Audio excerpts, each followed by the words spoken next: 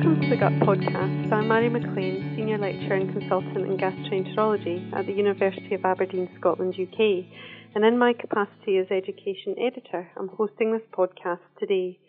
This month I'm discussing the Editor's Choice manuscript from the May 2015 issue, entitled Helicobacter pylori targets cancer-associated apical-junctional constituents in gastric epithelial cells. This is presented by Dr. Lydia Wróblewski and colleagues, and I'm delighted to welcome Dr. Wróblewski here today. She is based in the Department of Gastroenterology in the Vanderbilt University School of Medicine in Nashville, Tennessee in the USA, and is part of Dr. Richard Peake Jr.'s team there. So welcome to the podcast. Thank you for the opportunity. Well, in the introduction to your paper, you outline several mechanisms by which Helicobacter pylori exerts pressure on the host epithelial barrier to promote the development of gastric malignancy. So to start, can you briefly outline this for us? Okay. Disruption of the epithelial barrier is associated with a variety of human diseases and cancers, including cancers of the GI tract. What's interesting is H. pylori are commonly found adhering to gastric epithelial cells in close proximity to the apical-junctional complex. And H. pylori has developed numerous strategies to breach the gastric epithelial barrier by altering the structure and function of cell junctions.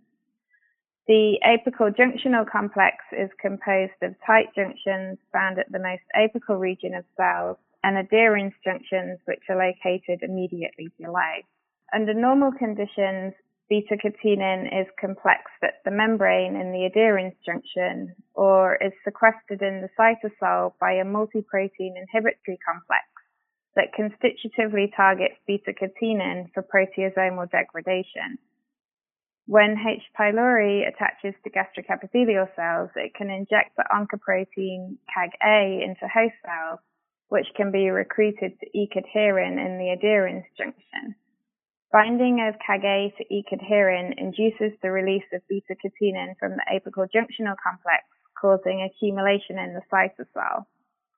Also, in a CAG-A independent manner, H. pylori phosphorylates and inhibits GSK3-beta, which prevents proteasomal degradation of beta-catenin, and beta-catenin accumulates in the cytosol. Regardless of the pathway, increased beta-catenin in the cytosol subsequently translocates to the nucleus, where it forms heterodimers with LEF-TCF transcription factors and promotes mitogenic signaling. H. pylori can also disrupt tight junctions, and the tight junction is composed of JAM-A, ZO1, occludin, and the claudins, which are a family of 24 proteins. H. pylori has been found to recruit the tight junction proteins ZO1 and JAM-A to the site of bacterial attachment. It has also been reported to disrupt occludin expression and can induce alterations in the expression of claudins. So next let's consider the conventional methodologies employed by previous studies to investigate the pathogenesis of Helicobacter pylori-driven gastric cancer and some of the weaknesses of these techniques. So can you tell us more about this? Determination of host cell responses to H. pylori and investigating signaling pathways is most often performed in 2D culture systems, where H. pylori is co-cultured with epithelial cells. These epithelial cells are usually cell lines which have been passed multiple times. They may contain mutations and are often derived from cancer specimens. The system has other limitations, including in the study of proliferation. In vivo, H. pylori induces proliferation. However, in vitro, H. pylori causes growth arrest and apoptosis. In vivo models of H. pylori infection are also used, and these are usually mice or gerbils. However, these models can be expensive, specialist equipment may be needed, and they can also be time-consuming to generate if specific genetic mutations are required. Other ex vivo models include isolated gastric glands.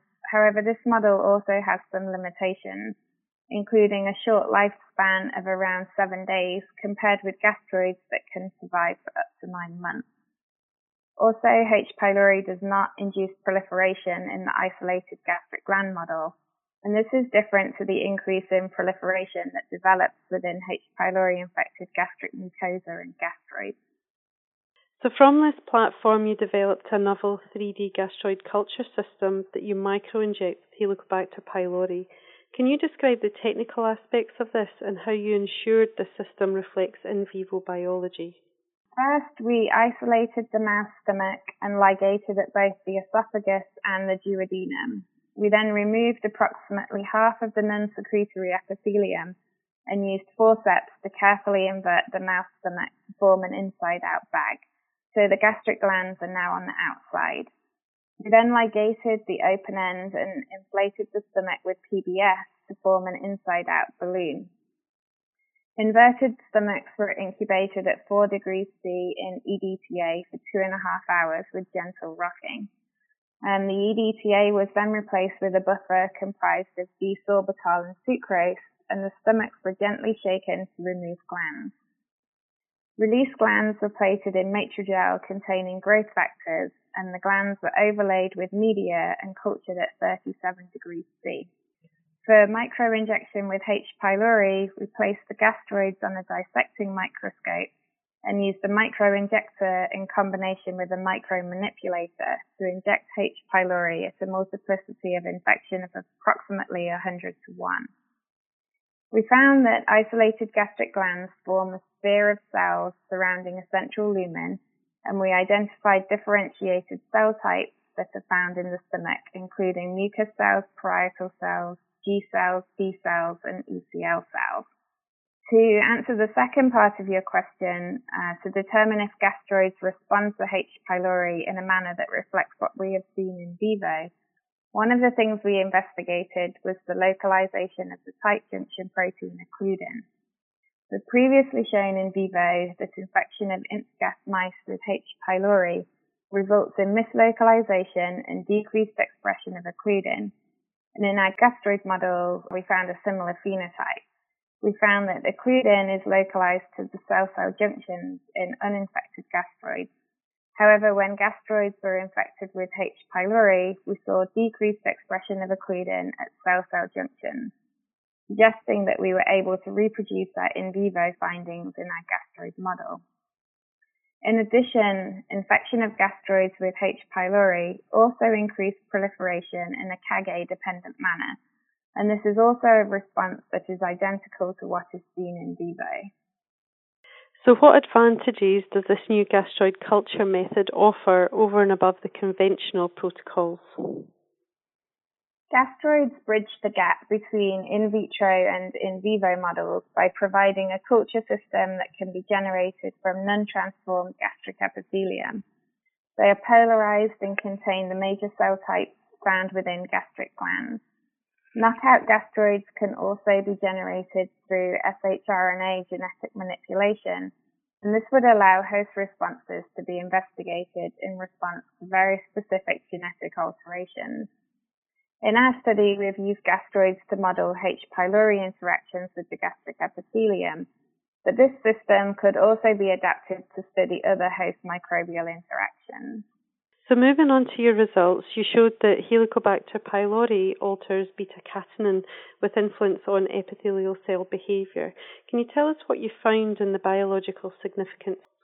Beta-catenin is very important in carcinogenic responses. It's mutated in 50% of gastric cancers, and the frequency of beta-catenin accumulating in the nucleus is increased within gastric adenomas and areas of dysplasia.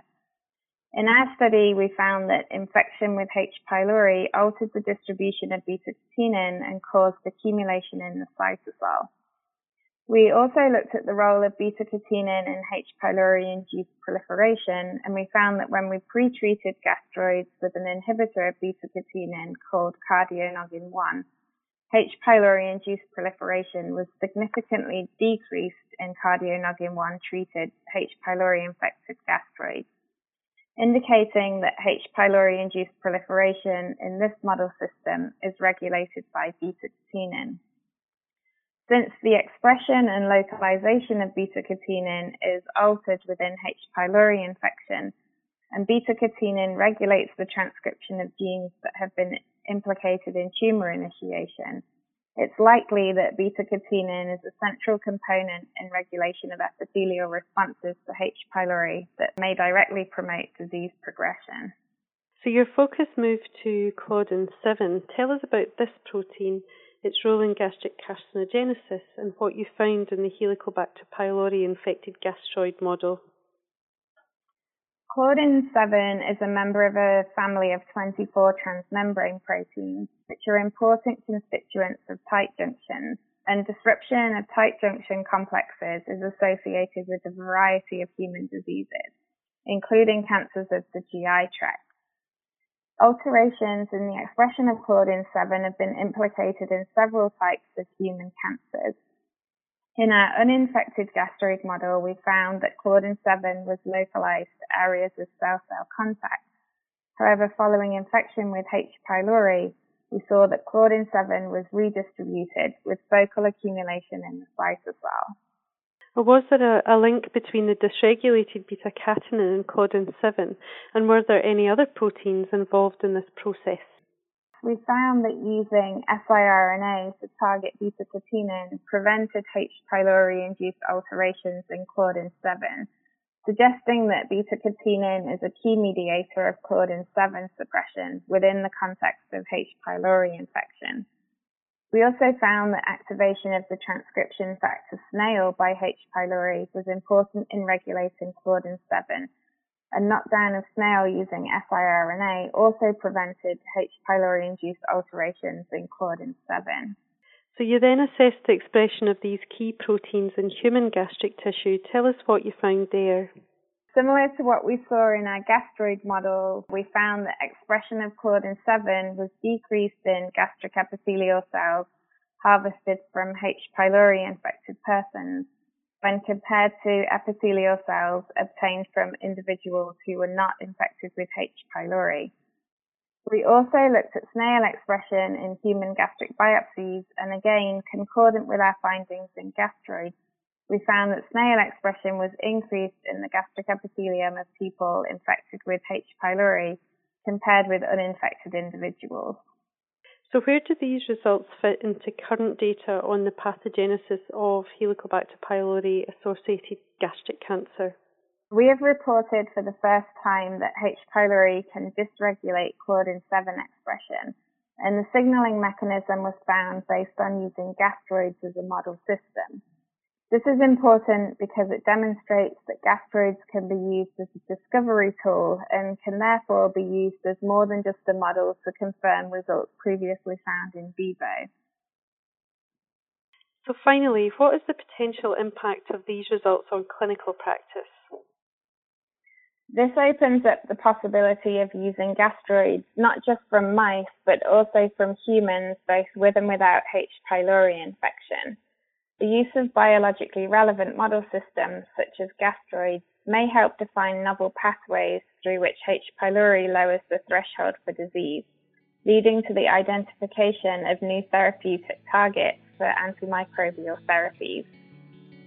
Well, that brings us to the end of today's podcast. I'd like to thank Dr. Lydia Wroblewski for joining me today. Thank you very much. Thank you.